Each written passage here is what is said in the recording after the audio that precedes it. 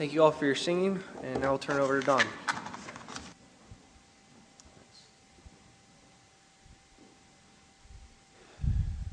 Well, I have never heard that song before, so you did very well. And it's actually very appropriate for the message this morning, and that is, teach me what it means that meaneth you are not your own. Live your life through me, Lord. Thy grace magnify, and in this body thyself glorify. First of all, thank you for your prayers this week. It's been quite a week, and I appreciate your thoughts, your prayers, your phone calls, your emails, your texts. I did not have a stroke and had the symptoms of one, but they have ruled that out, and they have said that I do have some brain damage, but that you all know already. Brain damage that is common to people my age, so I think you probably all share the same if you're my age. I have a nerve damage issue that extends from the base of my neck to my brain that creates symptoms that are similar to a migraine and can cause all the symptoms of an onset of a stroke. And so with face paralysis and the whole bit, it was alarming enough to go in, and thankfully the Lord overruled in all of that. However, I want to praise God for His manifold wisdom, because a lot of things have taken place in the last few days that are amazing to me. And one of them is how the saints rallied together to fill in places that I was scheduled to do. And it shows me that I'm not entirely needed. That's good. But we are part of a body, and it shows that when one member suffers, all the members suffer, and also fill in where one is lacking. And so I praise God for the evidence of the working of His working within the body. Again, the manifold wisdom of God. I was in the ER. And my daughter Sharon is a nurse, as you know. She has always wanted to work in the ER at Eden. And while I was there, I flatlined 3 times. Now, for you who know what flatline means, it means your heartbeat totally stops, you're dead. And 3 times they revived me, and they came in and they looked, when they came into the room, they realized that I was sitting up and very much alive, and that the flatlining was actually the machine and not me. So the things that they put on you to keep your heartbeat, see if it's there, had disconnected. And so the first time the nurse reconnected them, and she walked out of the room and cursed the machine. And second time it happened, she ignored the a little longer, and then she came in and fixed the machine again. Third time, she just outright ignored the machine. The head of the ER, he's the head of 3 departments actually, the ER, the trauma center, and some other department. And he is quite an interesting guy. He's a boots-on-the-ground kind of a manager, and he wears scrubs just like everybody else, and he is there, right there with his people. And this time he came in because he had a cell phone call that one of his patients had died, and that was me. So he walked in the room, and I said, hey, I died again, and apparently I've been resurrected. And so he looked at the machine, and he says, has anybody ever told you that you're complicated? I said, my wife does all the time.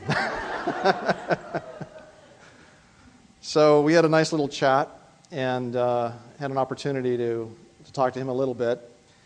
And then Sharon came in, and we talked for a while, and I said, maybe this whole thing isn't because of me at all. Maybe it's because of you.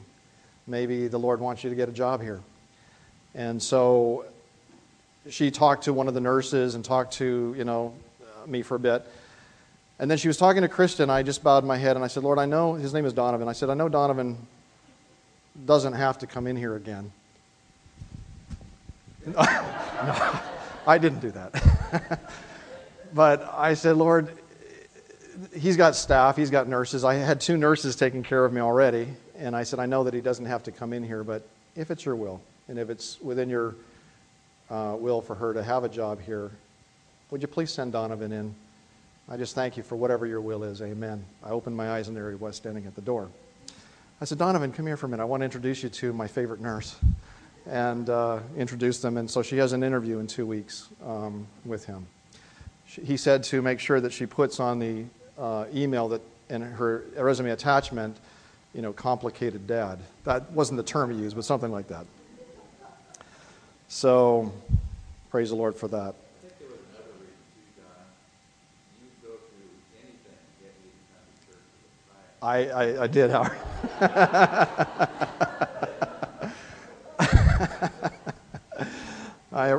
I appreciate that very much. I heard that you did very well yesterday. I was pleased to hear that, and I said, well, there's another reason that I'm in here and Howard's up there. So that was good. And the icing on the cake was last night I had a phone call from my long-lost daughter. And that probably is maybe the major reason that I was there. So praise the Lord for his manifold wisdom. And we will look to the future to see what else he has in store for us. But for this morning, it's Luke chapter 20. Luke chapter 20. And before we look at the passage this morning, I want to remind you where we are in this section in Luke and what we looked at last week. You remember that Jesus told a parable, as we looked at the passage last week, of a certain landowner who owned a vineyard, and he turned it over to tenants who leased the property from him and then produced grapes and wine. And the way it worked was that as vintage time came, or as the wine season came to an end and they produced wine, he was to go and send his his servants to collect the wage, if you will, or the rent from the landowners or from the tenant farmers. And so the Lord was using this parable to describe his relationship with Israel. He was the vineyard owner. He owned Israel, in a sense. And the vineyard was leased to tenant farmers who were the religious rulers of the day. The vineyard was Israel. And he sent his prophets over and over and over again to collect fruit. And what the fruit he was looking for was repentance, a turning from unrighteousness, ungodliness to the Lord. And that's what he looked for. We read from Isaiah chapter 5, and I'll just read it to you. For the vineyard of the Lord of hosts is the house of Israel, and the men of Judah are his pleasant land. He looked for justice. That's fruit that he's looking for. He looked for justice, but behold oppression. For righteousness, but behold a cry for help. And so Jesus predicted that the landowner would then, that he would send his prophets or his servants to collect, and he was indicating that God would send his prophets, and he did that. And every time a prophet came looking for repentance, for fruit of repentance, they would stone them, or they would beat them up, or they would kill them. And so the landowner would say, I know what I will do. I will send my son. They will surely respect him. And so here is Jesus, the Son of God, standing in front of the religious rulers of his day, saying, look, God has sent his Son. I am the Son of God. And what are you going to do with me? And he tells them in advance what they're going to do. They're going to kill him, just like they had killed the others, and they will throw him out of Jerusalem. For the scripture says in Luke chapter 20, and the chief priests and the scribes, verse 19, the chief priests and the scribes that very hour sought to lay hands on him, but they feared the people, for they knew he had spoken this parable against them. Jesus had just said that the religious leaders would seek to kill the Son, and here they are in the very next verse plotting his death, his execution. But there's a problem. Israel is under Roman rule. The Jews do not have the authority to put somebody to death. And so, being under Roman rule, they have to come up with a plan, a scheme, a way of causing Jesus to do something or say something that is so offensive to the Roman government that they will put him to death. They will execute him. And so they plotted and they thought and they wondered, how can we do this? How can we trap him in such a way that he will say something or do something that will be considered an offense, and the Roman government will put him to death? They wanted him to break the Roman law. So one thing is certain in this whole passage here, there's premeditation here. They're thinking through what they're about to do. And so, verse 20, they watched him and sent spies who pretended to be righteous, that they might seize on his words in order to deliver him to the power and the authority of the governor. Then they asked him, saying, Teacher, we know that you say and teach rightly, and you do not show personal favoritism, but teach the way of God in truth. So I'm going to stop there for a minute. What a phrase describing those whom they sent to trick him. It says they pretended to be righteous. How do you pretend to be righteous? You have to act out the part. What do we call that, by the way? Hypocrites. It's hypocrisy.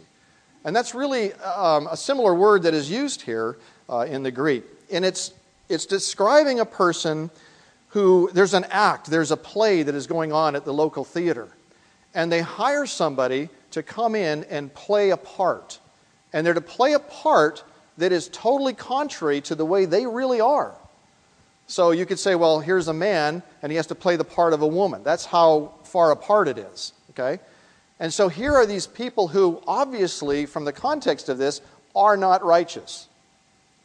And they have to pretend to be righteous. And so they come to the Lord Jesus and they pretend, they put on this act as if they are very righteous people. But the Lord sees right through it. Pretended to be righteous.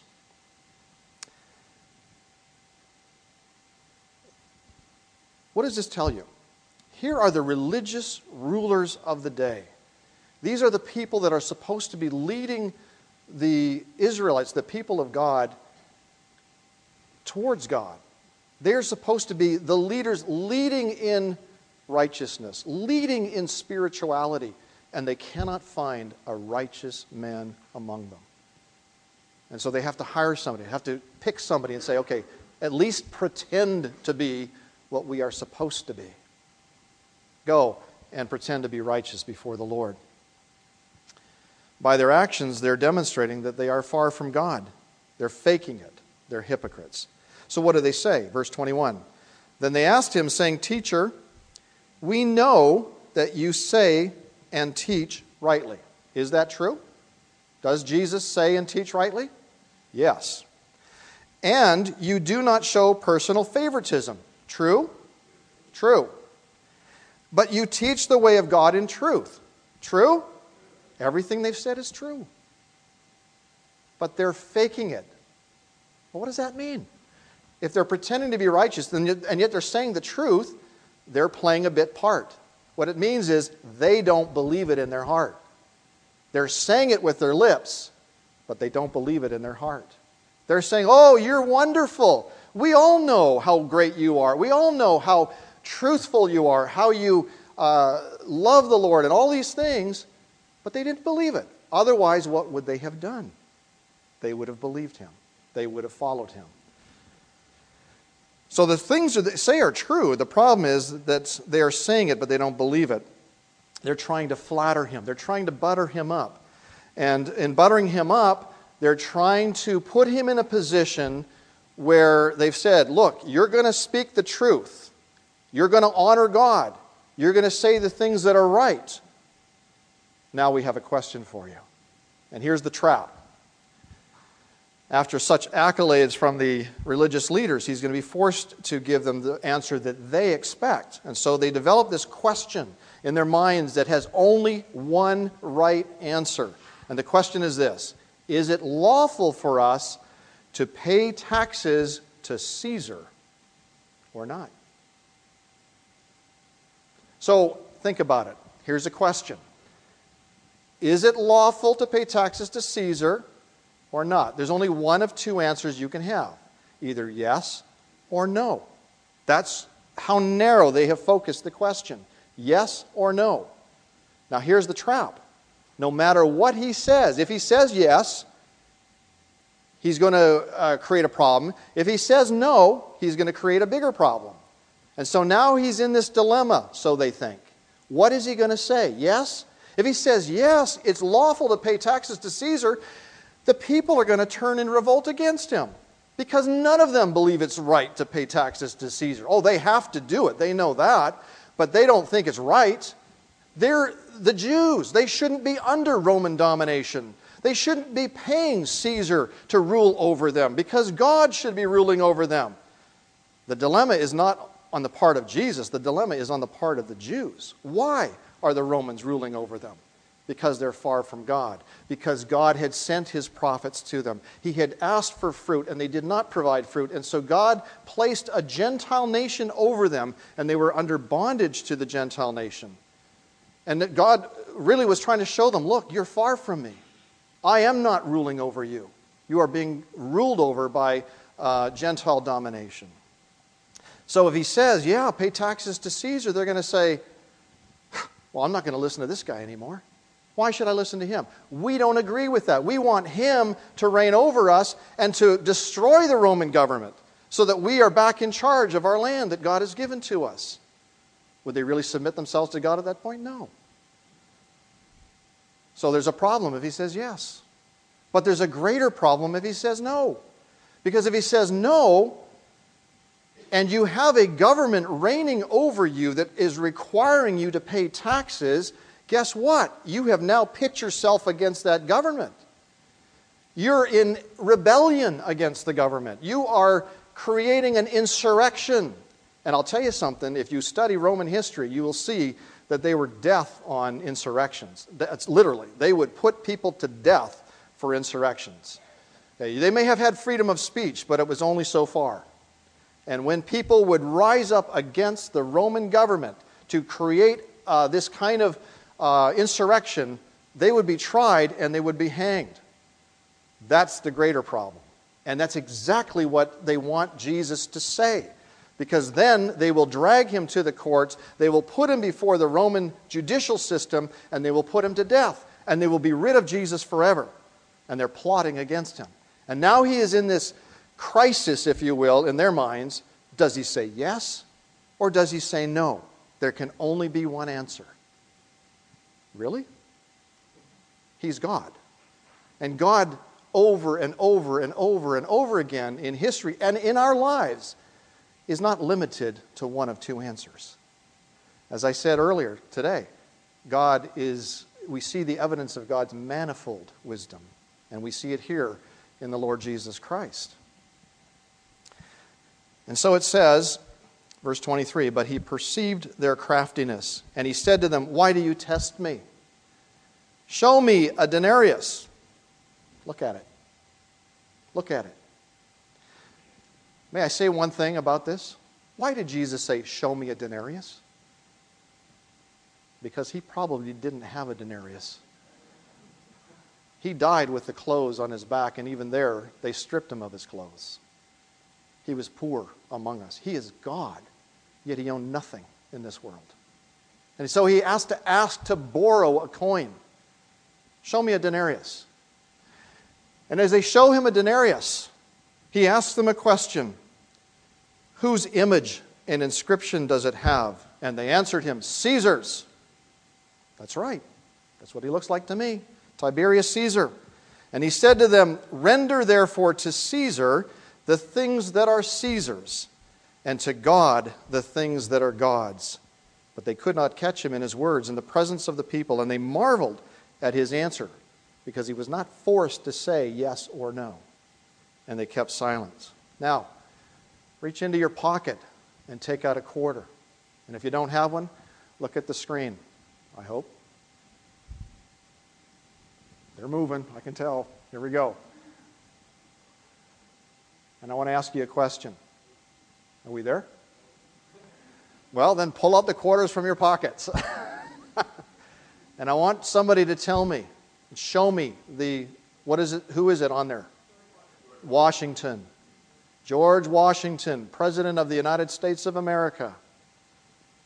And he's saying, render to Washington the things that are Washington's. That's what he's saying. Render to Washington the things that are Washington's. The IRS wants some money out of you? Pay up. Who put Washington's picture on there? Washington.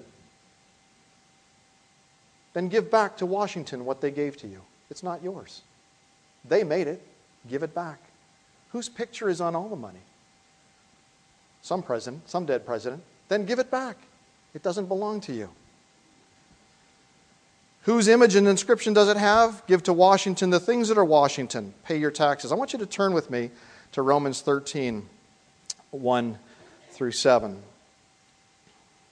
Romans chapter 13, 1 through 7. There's Washington now.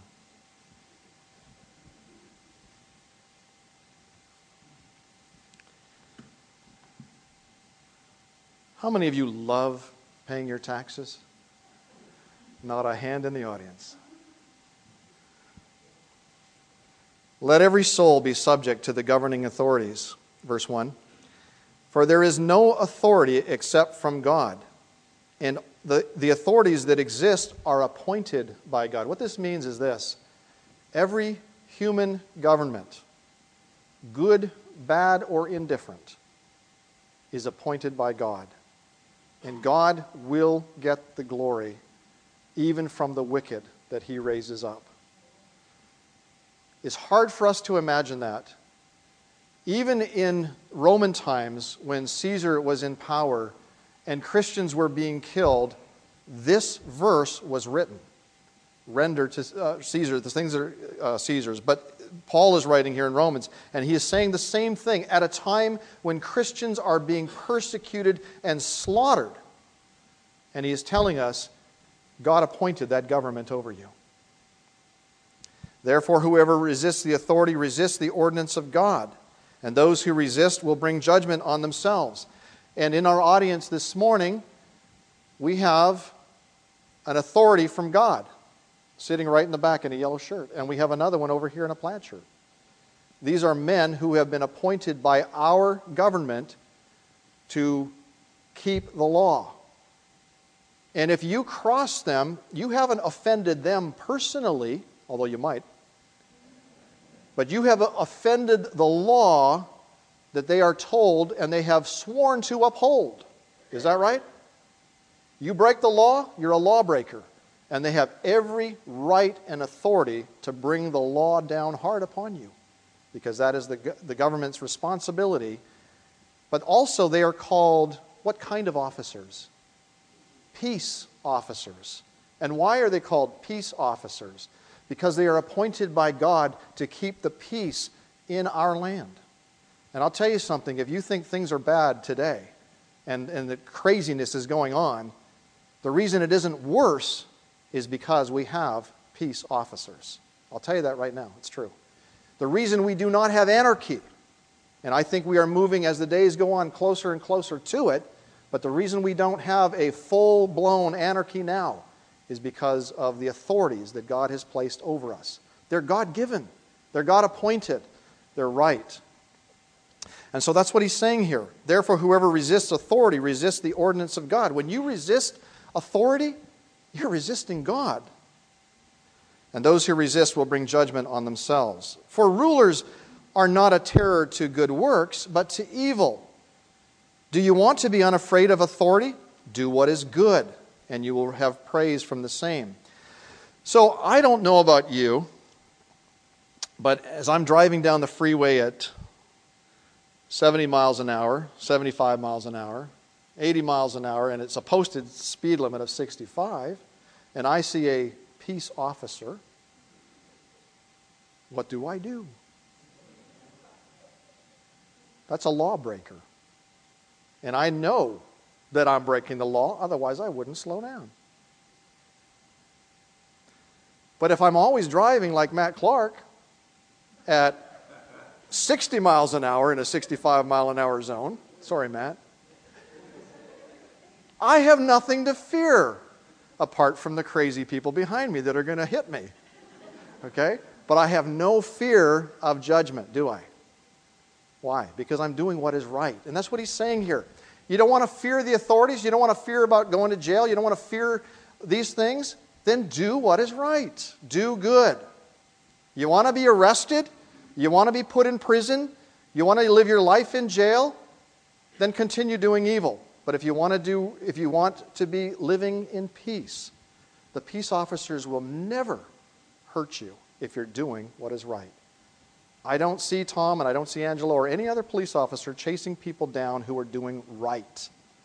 Okay? It would be nice if they'd put the lights on every once in a while. I just want to tell you how grateful I am that you weren't speeding here. Wow. Grateful you told me that. Try it sometime, guys.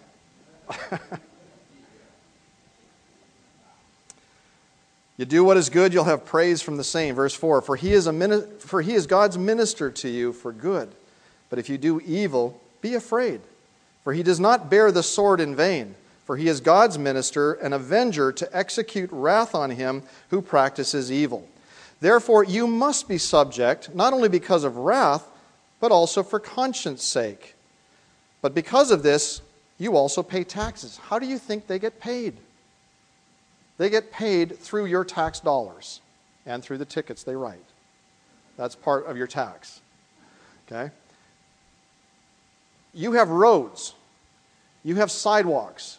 You have street lights. You have lights that light the way. You have a military that is protecting you. You have all sorts of things that you benefit from. And you live in a society that allows us to come here together today and preach the Word of God without fear.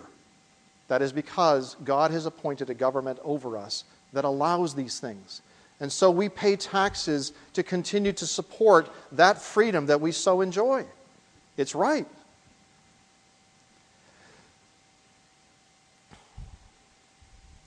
Render therefore to all their due. Taxes to whom taxes are due, customs to whom customs, fear to whom fear, honor to whom honor. The word that is used is render taxes. It means to pay back, to give up. Again, I ask you the question, who prints the money? Washington, I know Treasury, but it's Washington, essentially, right? Whose imprint is on the coin? Washington.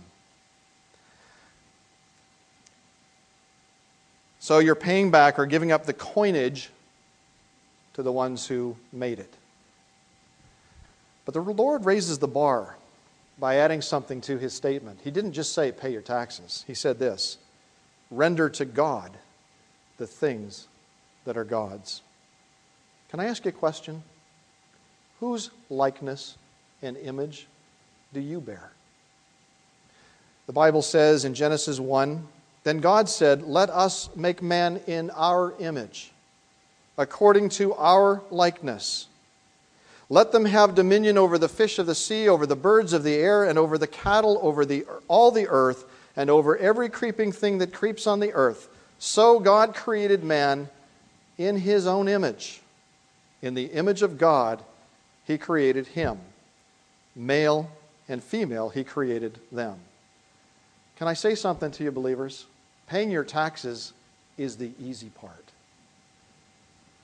Rendering to God is the part that we have the hardest job with. Rendering ourselves to God is what we honestly resist the most. And yet the Bible says in Romans 12, I beseech you therefore, brethren, by the mercies of God, that you present your bodies a living sacrifice to God, holy and acceptable to God, which is your reasonable service. And do not be conformed to this world, but be transformed by the renewing of your mind, that you may prove what is that good and acceptable and perfect will of God. And so let's just say it this way. Let Washington have its coins, and let God have his people. Let God have us. Let God have our lives. And it silenced them. It silenced them. They couldn't answer that. It wasn't yes. It wasn't no. It was render to Caesar the things that are Caesar's, and to God the things that are God's. Well, they're quiet now, but the Sadducees have just begun. And that's next. They were the liberals of the day, the Sadducees. They didn't believe in anything supernatural. Nothing. They didn't believe in anything supernatural. No miracles, nothing. And so it led them to not even believe in the resurrection. And their attitude was, well, it was never spoken of directly in the Old Testament, so it doesn't exist. There is no resurrection. And that was their whole mindset. Nothing miraculous, nothing... They didn't believe in anything supernatural, didn't believe in a resurrection. And so they thought about it. Okay, so how are we going to trap them? How can we come up with the greatest question to pose before the Lord Jesus and trap him and show him how foolish it is to believe in the resurrection? And so they came up with this grand hypothetical question, and we see it here. Verse 27, "Then some of the Sadducees who deny that there is a resurrection came to him and asked him, saying, 'Teacher, Moses wrote to us that if a man's brother dies, having a wife, and he dies without children, his brother should take his wife and raise up offspring for his brother.'" Well, so far, what they're saying is true. Moses did write that. And there is a law in the Old Testament known as the Levirate marriage law. And here's the way it works. I'm married to Krista. And we are married for a year, let's say, and we have no children. And then I die. And I have a brother. I don't really, but if I did have a brother, my brother was required under Levirate marriage law to marry my widow, as long as he wasn't married, to marry my widow and have a son and raise up that son for me with my name. I don't mean Don, I mean Robertson.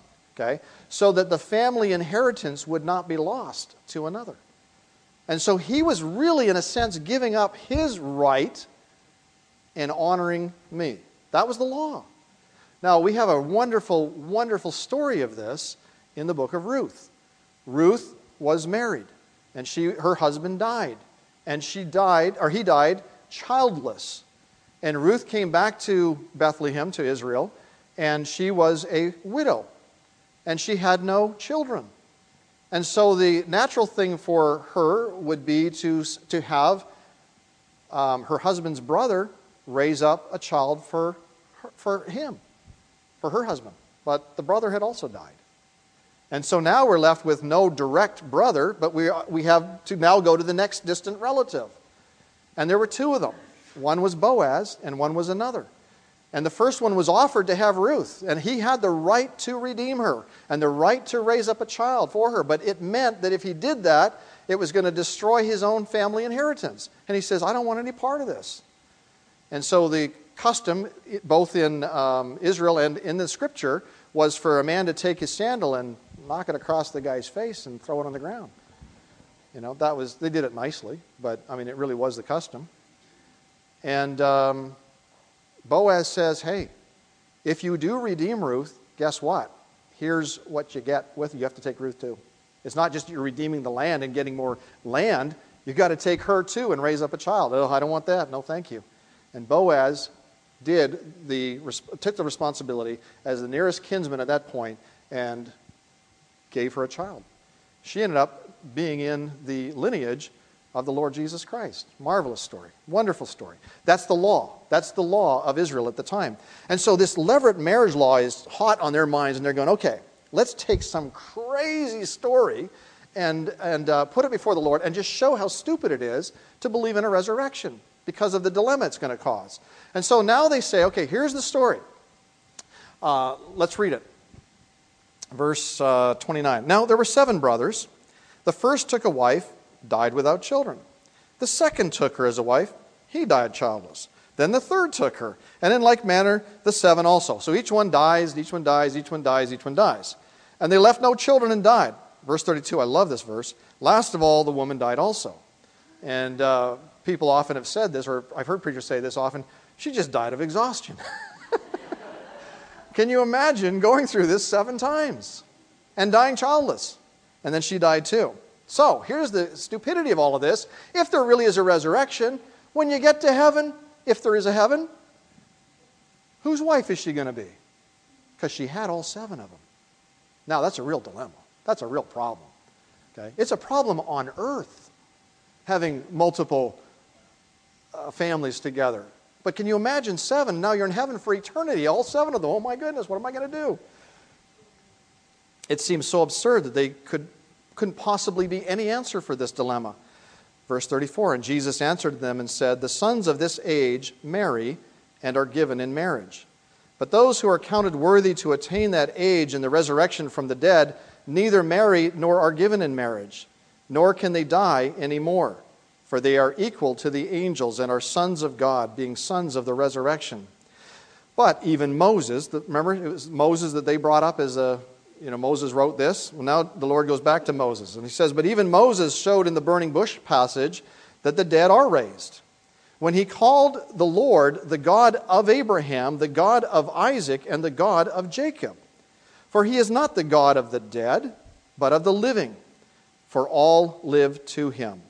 Then some of the scribes answered and said, Teacher, you have spoken well. But after that they dared not question him anymore. Well, although the main question has to do with the resurrection, there are a number of things that come out in this passage that we would not know otherwise. And so I want to just mention these to you as we go. First of all, it's important for all of us to know and understand this. Marriage is for this life only. It is for this life only. It is not meant for heaven. In heaven, it's different. It is a unique relationship on earth between one man and one woman until death do you part, or death doth us apart, or whatever we say in Old English. The unique relationship of one man to one, and what I should say is one living man to one living woman, okay, together for life. God instituted marriage in the Garden of Eden, and the purpose of the marriage relationship was that the two should become one and that they should procreate and fill the earth. I think we've done a pretty good job of that, okay? There's one thing we've done well, is we've procreated and we have filled the earth.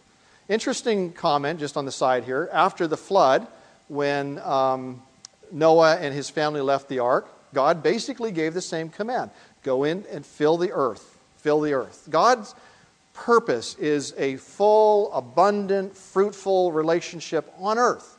Perfectly normal, perfectly right, in the right context. Okay?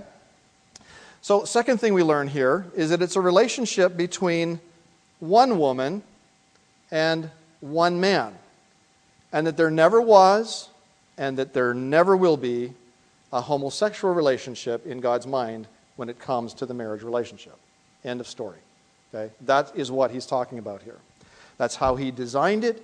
That's how he set it up. That's what he consistently says from beginning to end. And so I'm sorry, no matter what our society is doing, it's just wrong. Okay? So you can take that to the bank, and if you want to send me before the governor and have me accused, that's fine. But that is the biblical teaching on this subject. Anything else is considered strange flesh. Third, it is a relationship between one woman and one man, and that intimacy was never meant to be shared by anyone else apart from your legal husband or your legal wife. Okay? And so immorality is another area that it was not designed by God. It was meant for an intimacy between one man and one woman for life. Fourth, marriage is until death. Okay? It's not only taught in the Old Testament, it's taught in the New Testament, that at the point of death, the person is then free, the remaining person, the living person, is then free to marry again, because that union, that relationship ends at death of one or the other partner. And so on earth, a widow or a widower is free to remarry upon the death of the other. Number 5, again, marriage is until death. Meaning that in heaven, our relationship does not continue with our husband or our wife as it did on earth. Okay? It does not mean, when Jesus says this, it does not mean that we won't recognize our husband or our wife, or that we won't love our husband or our wife, but there is no longer a need for procreation in heaven. Heaven is populated by those who believe. It's not populated by procreation.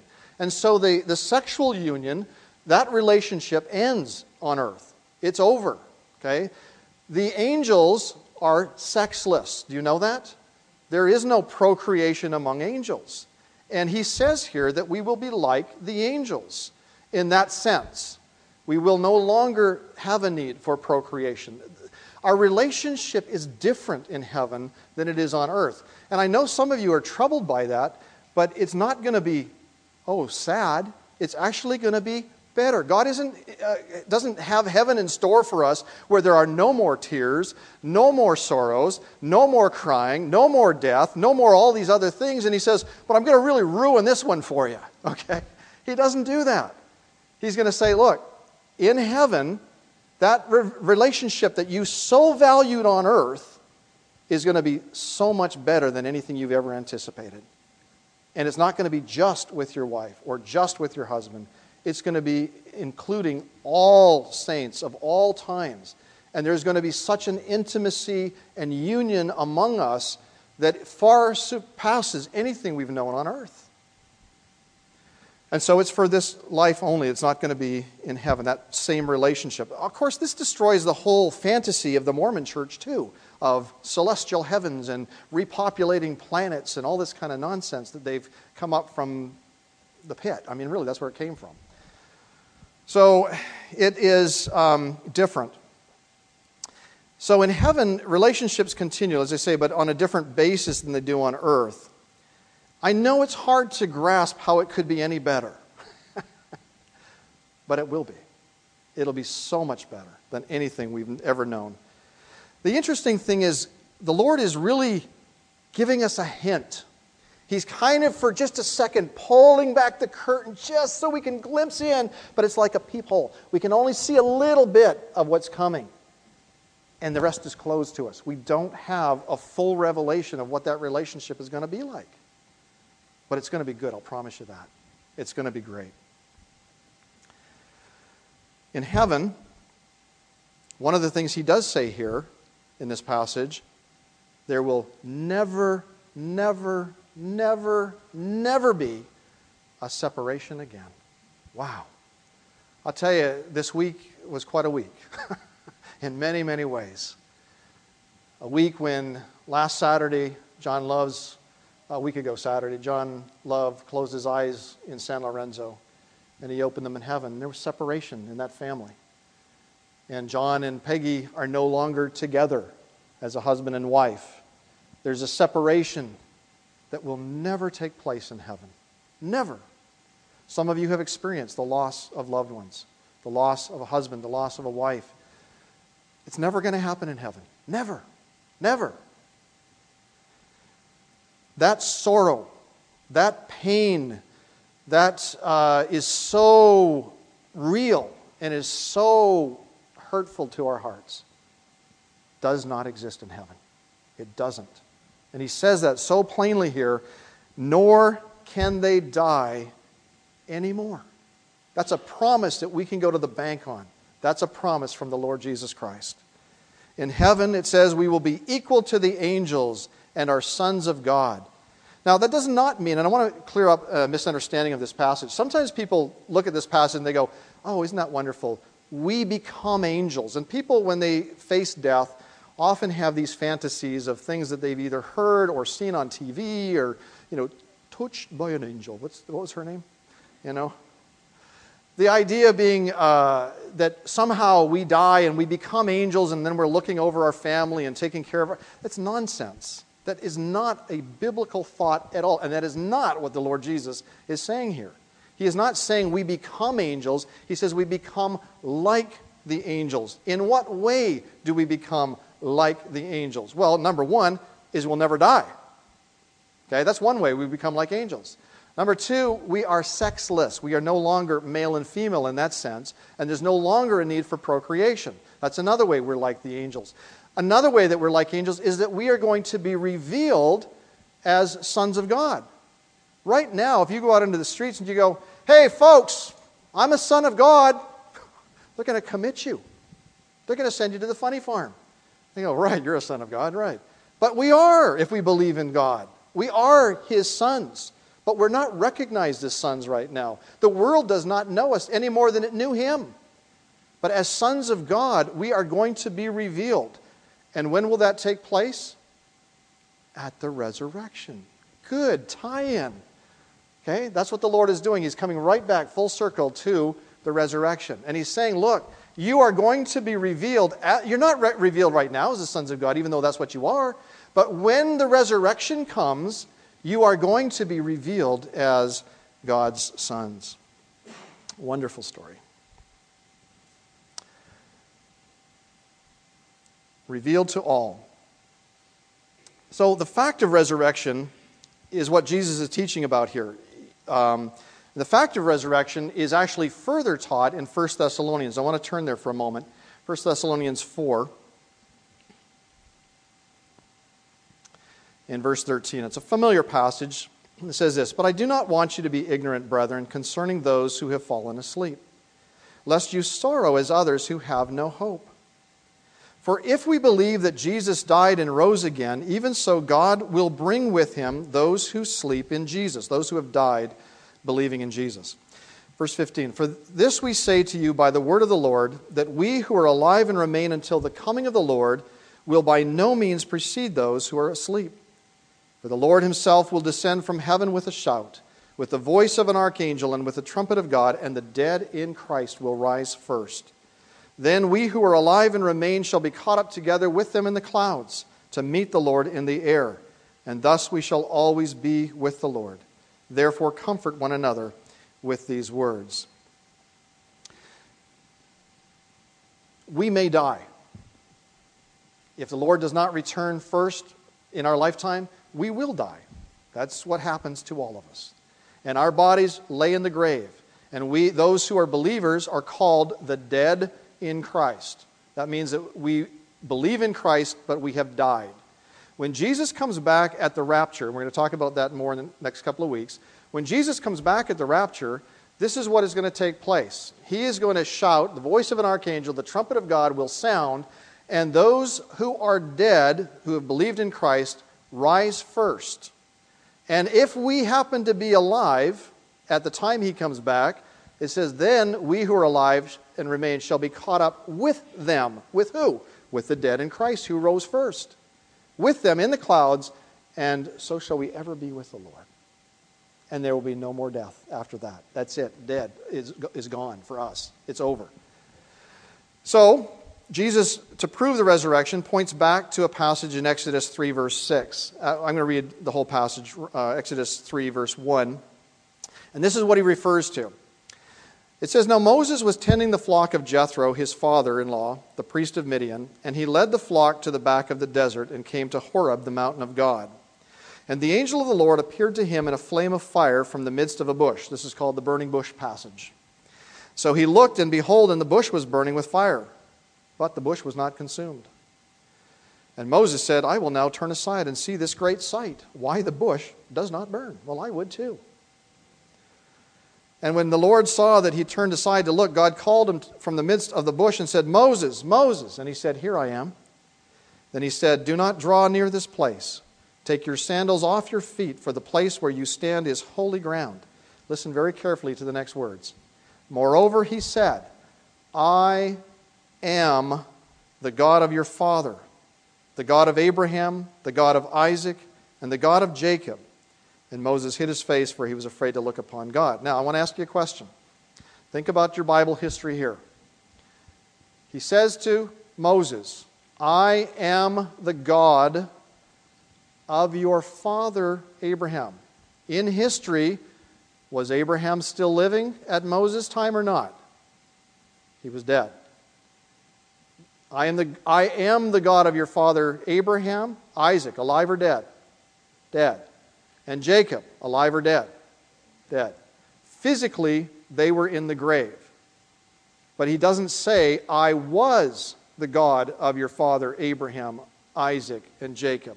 He says, I am the God of Abraham, Isaac, and Jacob. And what does that tell you? That they are still alive. Their bodies may be in the grave, but they are very, very much alive. And he is still the God of Abraham, Isaac, and Jacob. at this time in history, right now. He is the God of John Love, whose body was put to rest in the cemetery this week. He is, and he could say very easily, I am the God of all those who believed. They're still living. Their bodies may be in the grave, but they are still very, very much alive. And so he says here very plainly, I am. And the argument of his whole teaching on resurrection rests with one word. And it's I am, not I was. I am the God of Abraham, Isaac, and Jacob. And it means that there has to be a resurrection because God is not the God of the dead, but He is the God of the living. Therefore, God must raise the dead. And it says, for all live to Him. And that demonstrates for us that the condition of departed saints is that they are very much alive. Their bodies may be in the tomb, but they themselves are very much alive to God. And this is the great comfort for all believers, that our departed loved ones, who were also believers, are in the very presence of God. For the Bible teaches us very plainly, to be absent from the body is to be present with the Lord. It's that fast. And that's why I say with absolute confidence that John, as a believer in Jesus Christ, could close his eyes in San Lorenzo that moment and open them wide in heaven that same moment. Because to be absent from the body is to be present with the Lord. Do you believe it? And there is coming a day when God, by His power, will raise these mortal bodies, and we will no longer be restricted by the restrictions that we face today. And He will give us glorified bodies that are fit for heaven, because these bodies aren't. These bodies decay. These bodies fall apart. These bodies die. But we will have a body that is fit for heaven, and that we can live for eternity in the presence of our glorious Lord and Savior, Jesus Christ. And it's a relationship with the Lord that will never end. He says that. We will never die.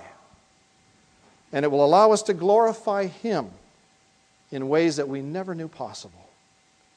Man, I'm longing for that day. I thought I might be facing it this week. And the Lord said no. But I'm longing for it. And I hope you are too. Let's pray. Lord Jesus, we worship You.